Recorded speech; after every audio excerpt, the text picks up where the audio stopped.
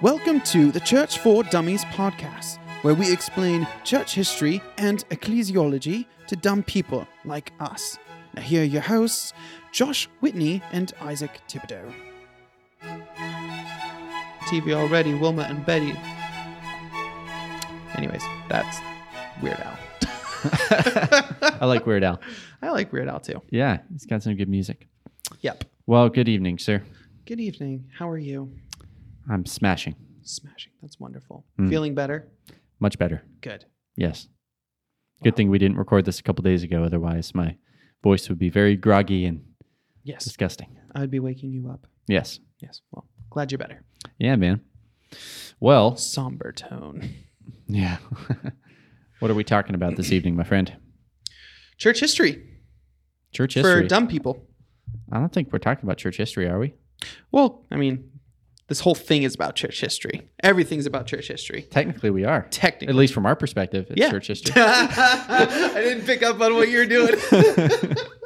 Yes, I believe it's church history. Other people might think it's different segmented times of how... Anyways, we're talking tonight. Tonight is covenant theology versus dispensational theology. Ding, ding. Put the ringer for the wrestling match, the boxing match.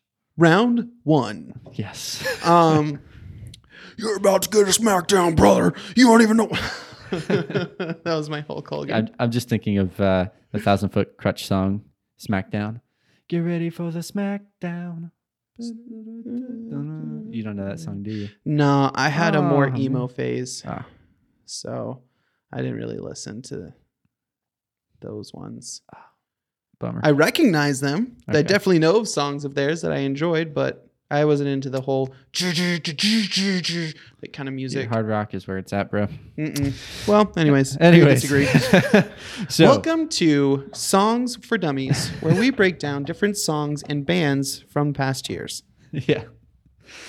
No, so tonight we're talking about covenant theology versus dispensational theology. This is probably the most, I don't want to say estranged, but probably more minute, specific topics we've gotten to lately, where general broad strokes of church history and different things, and obviously small things that have happened and different things. But this is probably the most specific and not as widely talked about. But as we're going to get to, we believe it's extremely important to have a solid grip on, and what are the implications of one of these views and how it interprets scripture, or not how it interprets scripture, but how we interpret scripture to see these things, and a whole bunch of different stuff. Yeah, exactly.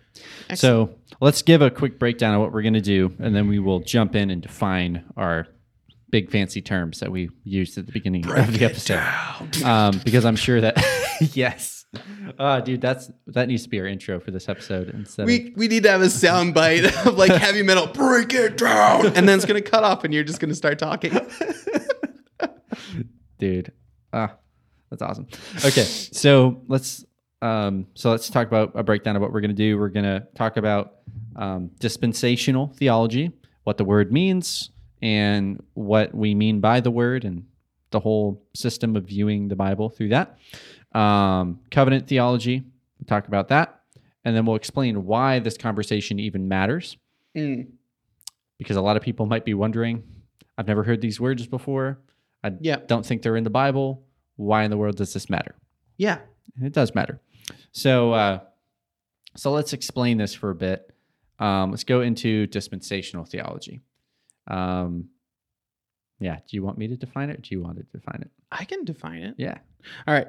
So for dispensational theology, it really comes down to that first part of dispensation, that at its core believes that there are 7 dispensations, 7 periods of time of how God, correct me if I'm wrong, but how God interacted and worked through his people. Right.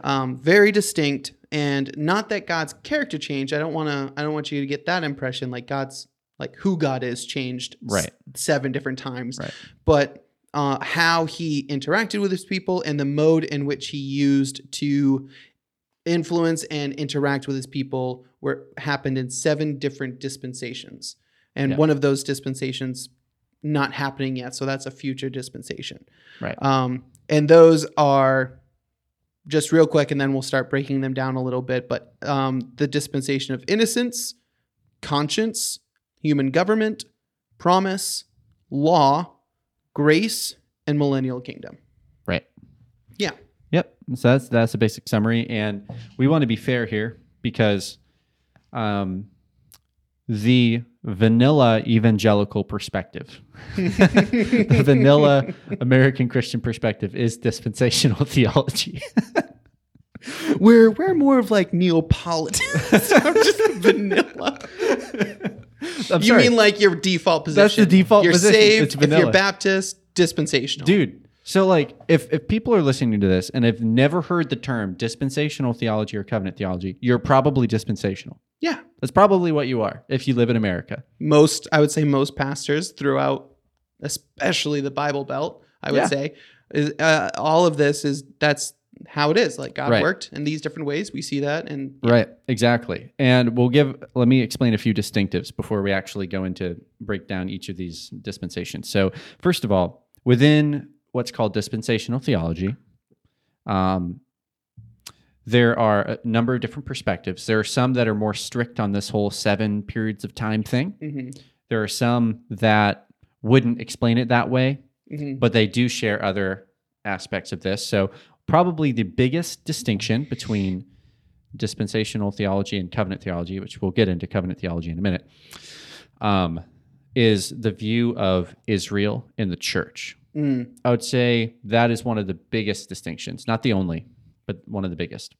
And with that distinction, dispensational theology sees a very stark difference between Israel and the church. They would see them as 2 separate entities, both sharing in the salvation of God, but with different promises corresponding to each. So in effect, God has 2 separate people, Israel and the church. And God's main priority is Israel. And the church is kind of, they reap the benefits, many of the benefits, but they're not really the main priority. So the Gentiles are not really the main priority. Yeah. And we didn't really go into this, but if I would just say like I don't want to say all of it is hinged on this, but you get that, you can get that view with this thought process and reading Romans 10. About the olive tree being grafted in. I can't quote it to you, but in Romans 10, you get that language. So it's Romans 11. No, it's 10. It's no, 11. it's not. So 9 is. It's 11, bro. Sorry. Is it 11? Yeah. So I thought I said 11 once, and then I went to 11, and I went back, and it was actually in chapter 10. I will trust you. I'm just having a really hard time with the fact that I was like, in Romans 10, what we see is the olive branch.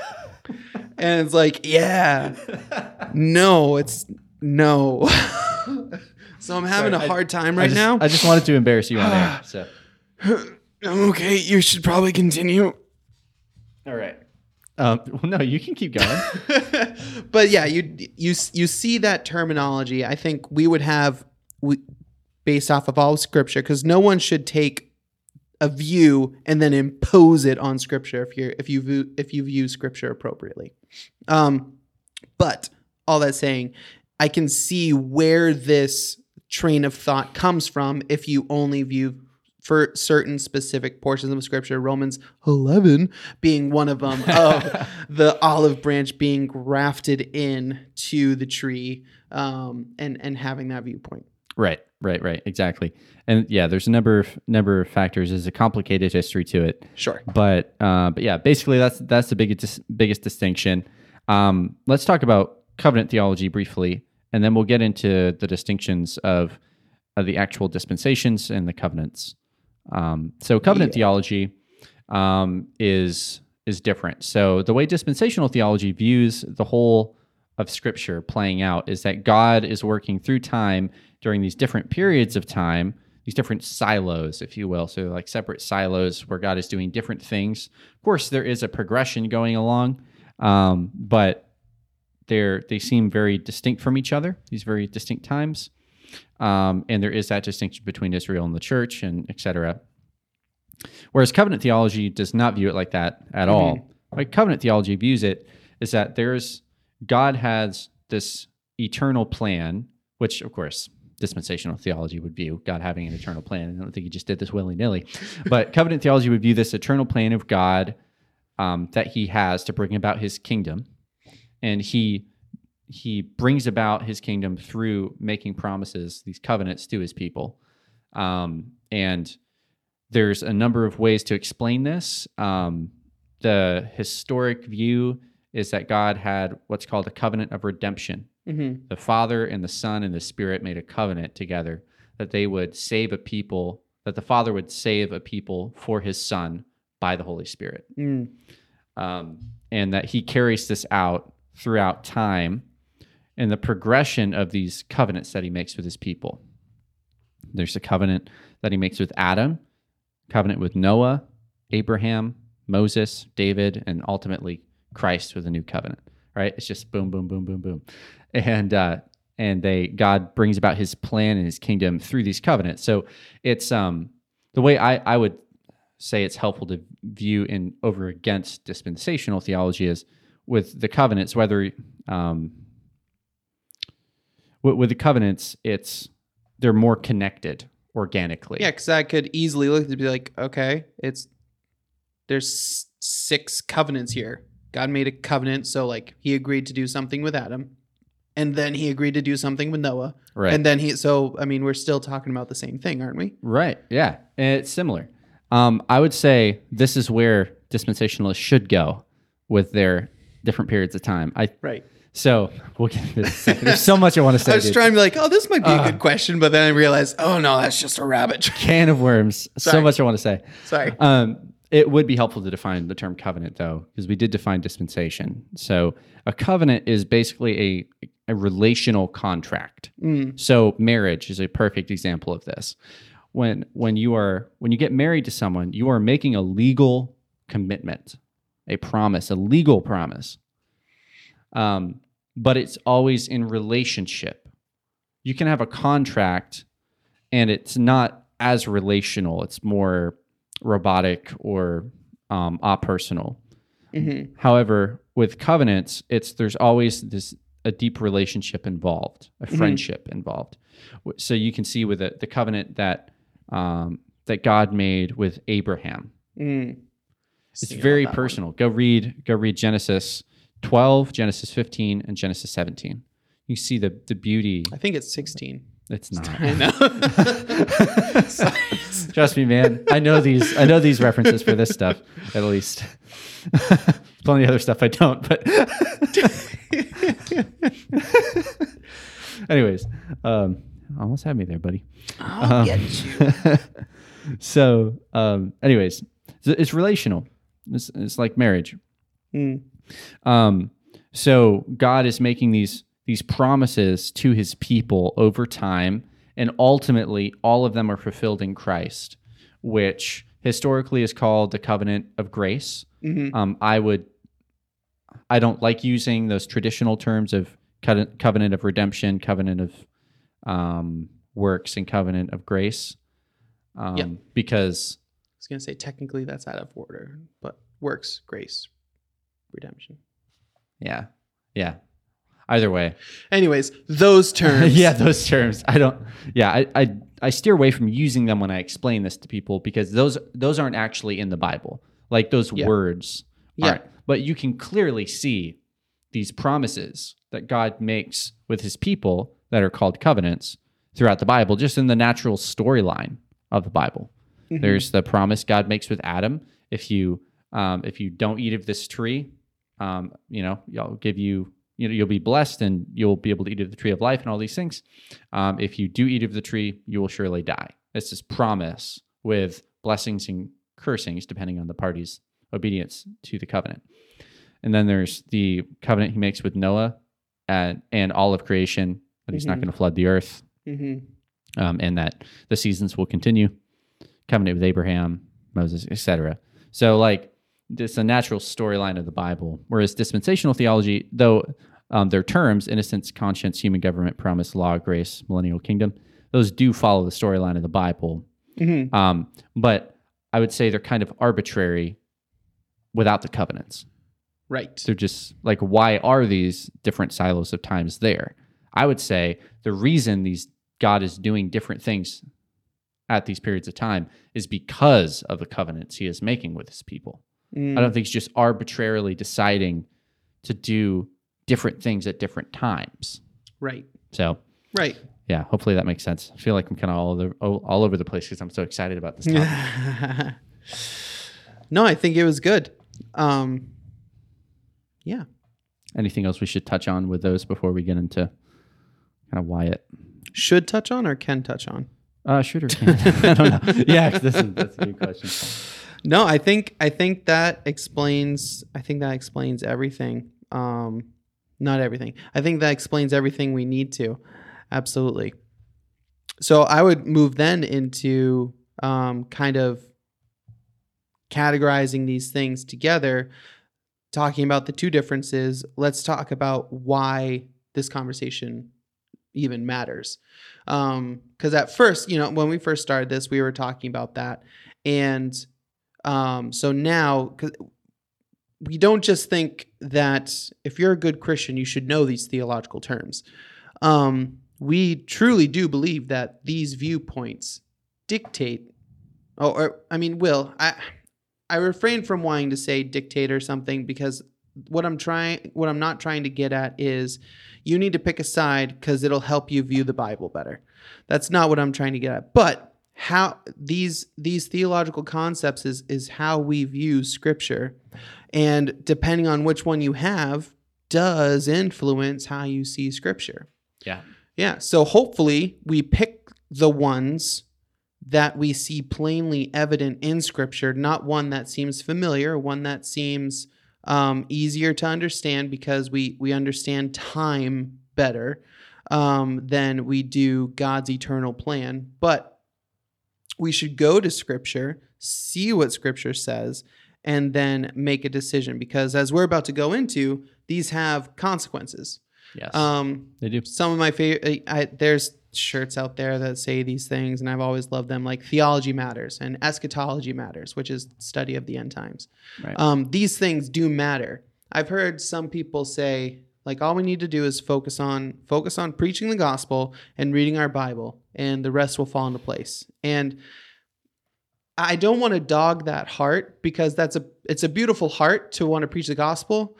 But I mean, everywhere, Old Testament, the law, the Psalms, the wisdom books, the prophets, the Gospels, the letters, the apocalyptic literature, all of these things, everywhere it talks about the seriousness of doctrine. Yeah. Doctrine matters. Yep. Without doctrine, we wouldn't have the gospel. Amen, dude. Without doctrine, we would just say, like, well, Jesus, he said he died, and if we believe his name will be alive, so we should just believe that. It's like, it's all rooted in deep, beautiful, wonderful doctrine. Jesus didn't show up out of nowhere. So anyways, all of that to say, let's talk now a little bit as to why this whole conversation even matters. Why even talking specific terms that no one has ever even heard of. Why does this stuff matter? So yeah, let me ask you a question, Josh. Okay. So how is it? So you said why it matters. The first thing you said is it affects your view of the Bible, like how the Bible relates to itself, how the different themes in the Bible, the different promises, all that, like how it relates. How do you see the Old Testament in light of the New Testament, all that stuff? Yeah. So in what ways does it affect, like, these covenant theology versus dispensational theology? How is it that these different views affect how you view the Bible fitting together? Yeah. So with the dispensational side, and Grant, as we mentioned before, that was my default. Yeah. I grew up Baptist. My mother's family came from a more fundamentalist background. Yep. My father was actually, he was Missionary Alliance, was where he was ordained, but he after that was a Baptist, and that's how I was raised. And so when I went to a Bible college that was dispensational, this is just how it was. So when you read when you see scripture in light of these dispensations, I would say you see separations, you see distinctions, you see this was them, this is us. You see this kind of separation of God's plan. God was doing this. After a little bit, God decided to do this. And if I'm misrepresenting this side and you are dispensational and you've given this a lot of thought, love to know that. We have a Facebook page. I would love to know that. I don't want to just throw this out there, but how I see it is that like all of this separation, distinctives, Israel is still over there. God's people, as far as like the church, is over here. Eventually we end up in the same place with God, but we're still separate in some of the things that's going to happen to us. When you see the scripture as covenantally, starting with Adam, God made a covenant with Adam, and when he gets to Abraham, he talks about that covenant, and I'm establishing this covenant with you. And then we see as Abram turns into Abraham, and then even all the way through to Moses, his covenant with Moses is, I am the God of Abraham, Isaac, and Jacob. And he's continuing this, and I'm like, this is my covenant with you. Yes. And he gives him the law, and all the way through to Christ. And then there's going to be a covenant later. All of it points to God moving in one direction, with one flow, with one central idea, with one plan that's built upon to come to the same outcome at the end. Yes. Which I think both sides would agree that that's what God has been doing. But I would argue that the covenant theology perspective is more in line with what Scripture actually says. Dispensational is adding things to make sense of some things instead of the Bible just letting it flow. Mm-hmm. Yeah, it's a complicated mess. It's a casserole of crazy things. Not dispensationalism altogether, but the whole issue. But But anyways, not trying to be a straw manner. But so no, I agree. I think the biggest. So my biggest issue with this is, so I came from a dispensational perspective, and my main thing, I didn't really care so much about the whole different periods of time thing, whether talking about covenants or the different dispensations of conscience, promise, law, grace, all that. Yeah. Which are very similar to the covenants. Yeah. And I think there's a reason for that. It's because they see those things. Yeah.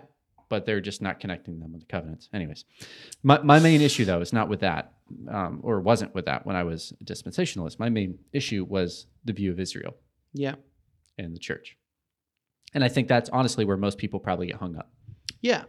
I know that my old pastor, who is very much so dispensational, he always super strong in making that distinction between Israel and the church. And he viewed it as very dangerous to see like them without that distinction. And so I inherited that from him. I inherited that kind of suspicion. And onto you. And and that's fine. I get why people do that. But here's the main thing. Like, this is what I mean by it views how the scriptures relate to the whole. So my default, the reason I viewed Israel as a completely separate entity from the church, and Israel still has future land promises that the church has nothing to do with, but it's all for Israel someday. And the church is just kind of lucky to get in on this. My main reason for holding on to that is because I was going to the Old Testament, seeing these promises, these land promises that God was making to Israel, like what he made to Abraham and all that. And I'm thinking, okay, well, Israel hasn't had that land. Yeah. So God has promises that he hasn't made good on yet with Israel. Right. And here we are now, still hasn't happened. So obviously God isn't slack concerning his promises. He is going to fulfill these. Yeah. And I think that is the baggage that people carry in, whether it's good baggage or not. They carry that into the New Testament. looking for the fulfillment of this. And the only place that fits is after the 7 years of tribulation in a particular view of Revelation, of course. Not everyone views Revelation the same way, but in this particular view, they would see a literal 1,000 years where those land promises are fulfilled for Israel, right? So, but that's the baggage they brought in that forced them into that view. Like, because you are looking for this land promise for Israel, which is really the main crux of the issue, I think. Yeah. Because you're looking for this and you don't see it playing out in the church age, the age of the church. It must happen later. Right. Whereas I realized after a long period of time why that issue is such a problem. It's because we are going to the Old Testament, we are exegeting the passages, we are getting an interpretation of these passages right from the Old Testament, taking that interpretation and trying to make it fit in the New Testament. Mm-hmm. Whereas we're completely forgetting what the New Testament is. In the New Testament, what the apostles are writing about is very much so, in many ways, a commentary on the Old Testament. Yeah. It's in so many ways it is. So what we actually need to be doing is we need to look to the New Testament authors to give us the Holy Spirit inspired explanation of the Old Testament. We need to go to the New Testament to interpret the Old. And I know that seems counterintuitive to a lot of people, but the reason we do that is very much so because we view the New Testament as the ultimate revelation, which is Jesus Christ. Not that it's superior in the sense of Jesus theology. Right. It's not that it's more, it's not that it's superior in the sense like of quality. It is God's word either way. Yeah. But in the type of revelation that it's like a hindsight 2020 kind of thing. Right. Yeah. Jesus came and he said that all of the law and the prophets spoke of me. Right. When he resurrected and came across, I'm going to get it wrong. I don't know. Andrew and Philip. I don't know. On the road. You got me on there, buddy. Okay. You could say anything and I wouldn't know. As far as a reference. He says that starting in Genesis, he went through and showed. Yeah, right. Moses and the prophets. Yeah. He showed like, this was me, this was me, this was me, this one was about me, this one was me, this one was. Anyway, I'm going on and on. Yeah. Nowhere in, because that happens a lot. Jesus said it a lot. The New Testament apostles and writers said it a lot, that it all had to do about Jesus. Yeah. Never once does it say, except for the land promises, obviously. All of these things we're told were fulfilled in Christ. Yes, exactly. Amen. So, yeah, dude, that you hit the nail on the head there. So like the covenant theology is looking at all these promises that were made to God's people and seeing them find their spearhead, their ultimate fulfillment or expression in Jesus and his work and what he is doing and will do, because some of that carries over to what he's going to do in the future. But it's all about Jesus. Not to say that dispensationalists don't care about Jesus, but in the covenant theology view, it is so much more.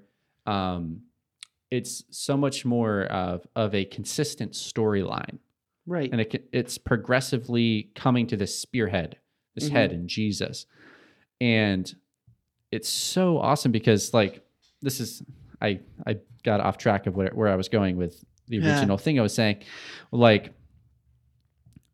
We need to look at the New Testament and see how the New Testament explains the Old Testament.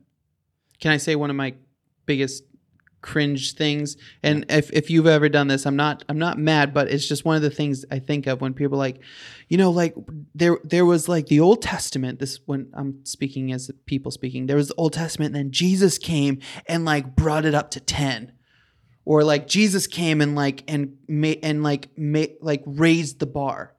And talking about when Jesus comes in and like makes the purpose of the New Testament, Jesus' teaching was raise the bar or make it better or increase this. And I'm going, well, no, it was him fulfilling it. and bringing it back to what it always was. Because you can read the Old Testament and see mercy and grace and love in the heart all throughout the Old Testament. Yes. The only times you don't is when you don't want to.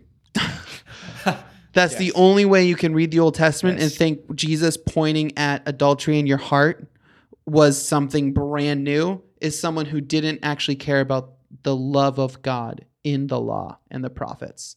Yeah. That's the only way you can, and again, it's hindsight 2020. Everybody was expecting a Roman defeater.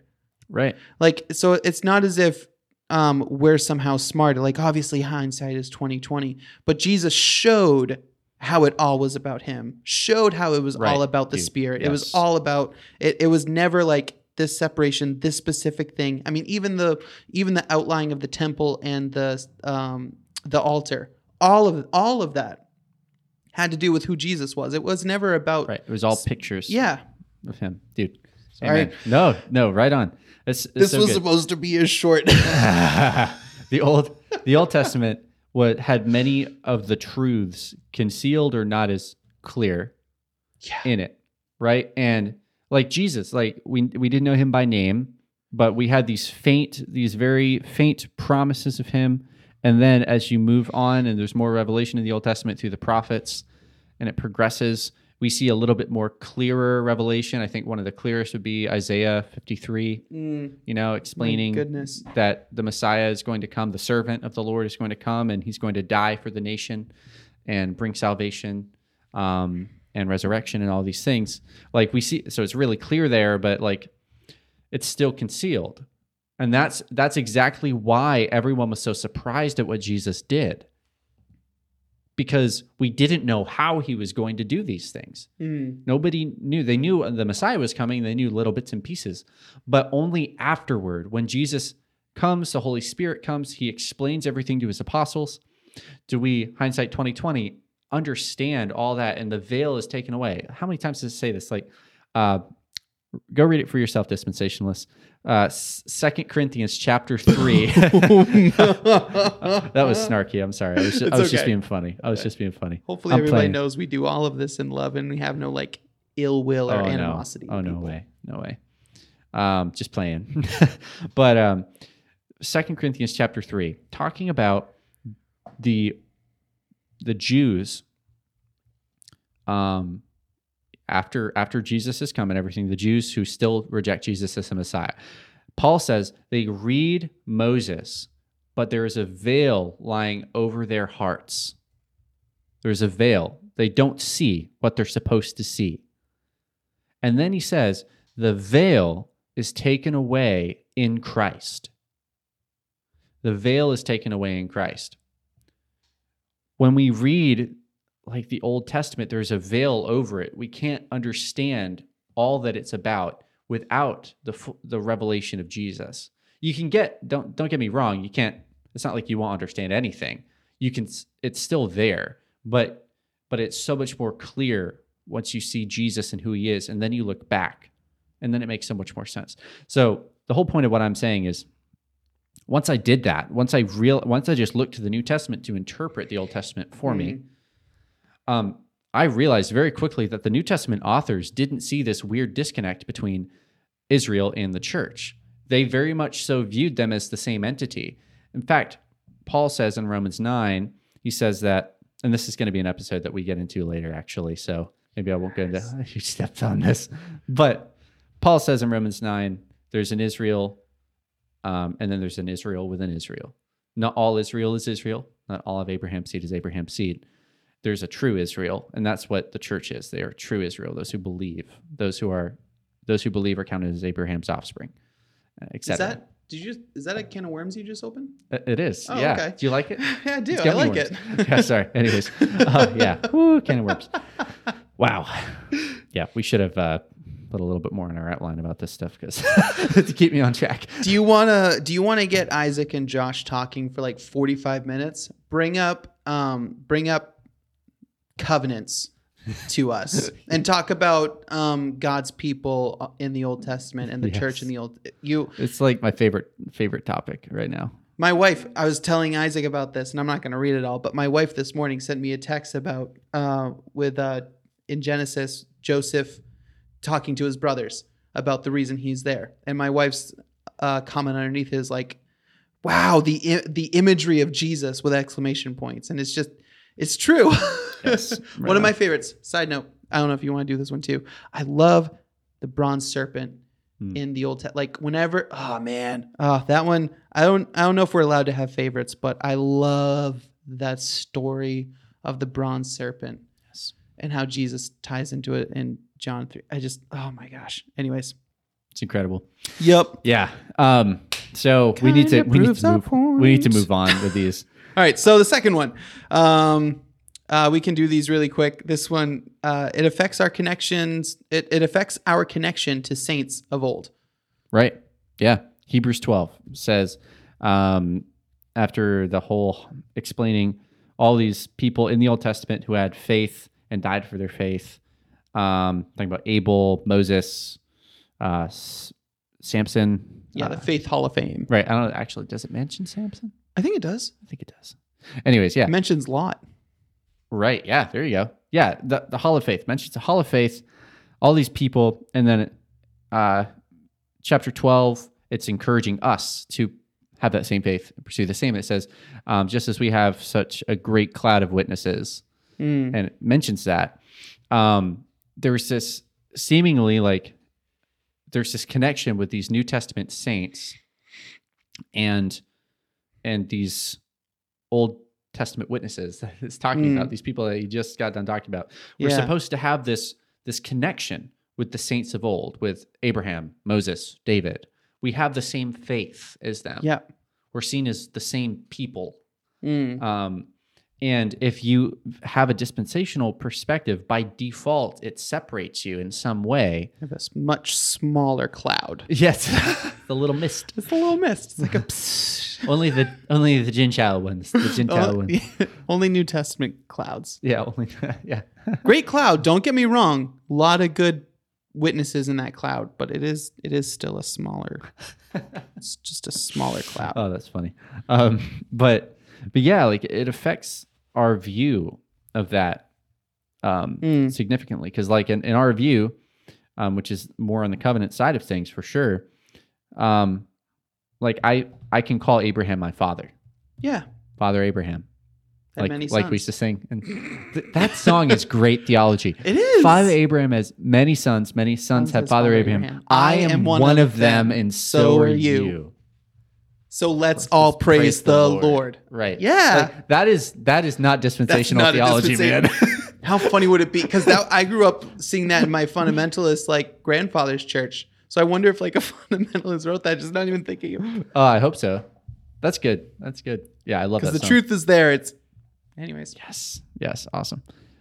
Lastly, and I think this is probably one of the most important things to me, is this affects our future hope. This affects how we view the end times. And not just, I don't just mean how we view like the tribulation, is there a rapture, the 1,000 years. I'm talking like the end, the new heavens and new earth. Because heaven isn't the end. Right. Yeah. Right. Well, yeah, heaven is the abode of God, wherever God is, and God makes his dwelling with humanity on the new earth. Yeah. So if you want to say heaven is the end, you can, if you mean it that way, yes, it is. But if you mean it in the like the right now, when you die and go to heaven, like that's not the end. Yeah. No.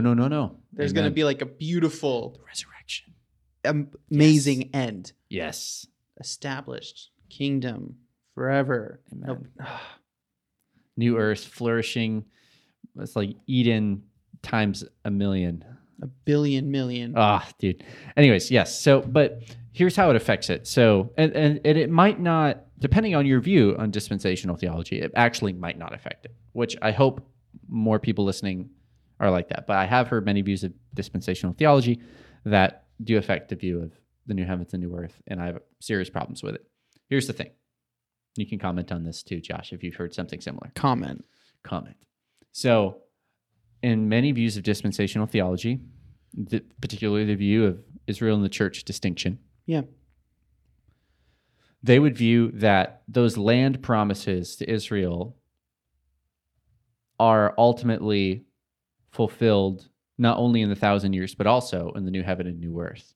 And Israel is the one that gets all the land on the earth, whereas the church, the Gentile believers, only get the city, the New Jerusalem. What a ripoff. I didn't sign up for this, man. I want my refund. I didn't sign up for a small city. I wanted it all. No, which, don't get me wrong, if their view is right for whatever strange reason, I will be very happy.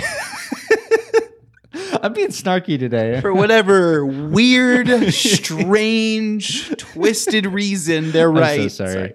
I'm passionate tonight. I'm sorry, guys. I'm sorry. But if their view is right, don't get me wrong. I'm happy that I will be with my God. He is my heaven. However, I don't think the New Testament paints that picture at all, and that's like some weird sort of favoritism that God shows within His chosen people. And God doesn't show favoritism like that. No. Like he has those He has saved and those He hasn't, and those He has saved are all His children, and He loves all of His children equally. Yeah, He's a good father.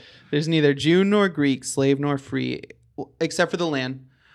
There's no like it's such a weird caveat to literally include Jew and Greek, but only in salvation. Right. That's all.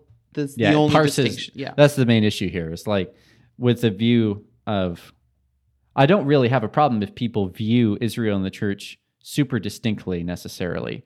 But as soon as you start parsing out the promises and saying, no, only these promises belong to this group of people and only these promises belong to this group of people, it's like, that's where I have a problem. Because the New Testament doesn't talk like that. Yeah. The New Testament says that you Gentiles in the flesh, you were once aliens to the citizenship of Israel. You were once aliens to the covenants of promise. And aliens. I think it just says salvation covenant, doesn't it? It doesn't say covenant and promises, does it? Right. You're funny. Sorry. I'm also snarky. It says, but now because of the blood of Christ, you've been brought near. So it literally just says you were excluded from the citizenship of Israel. Yeah.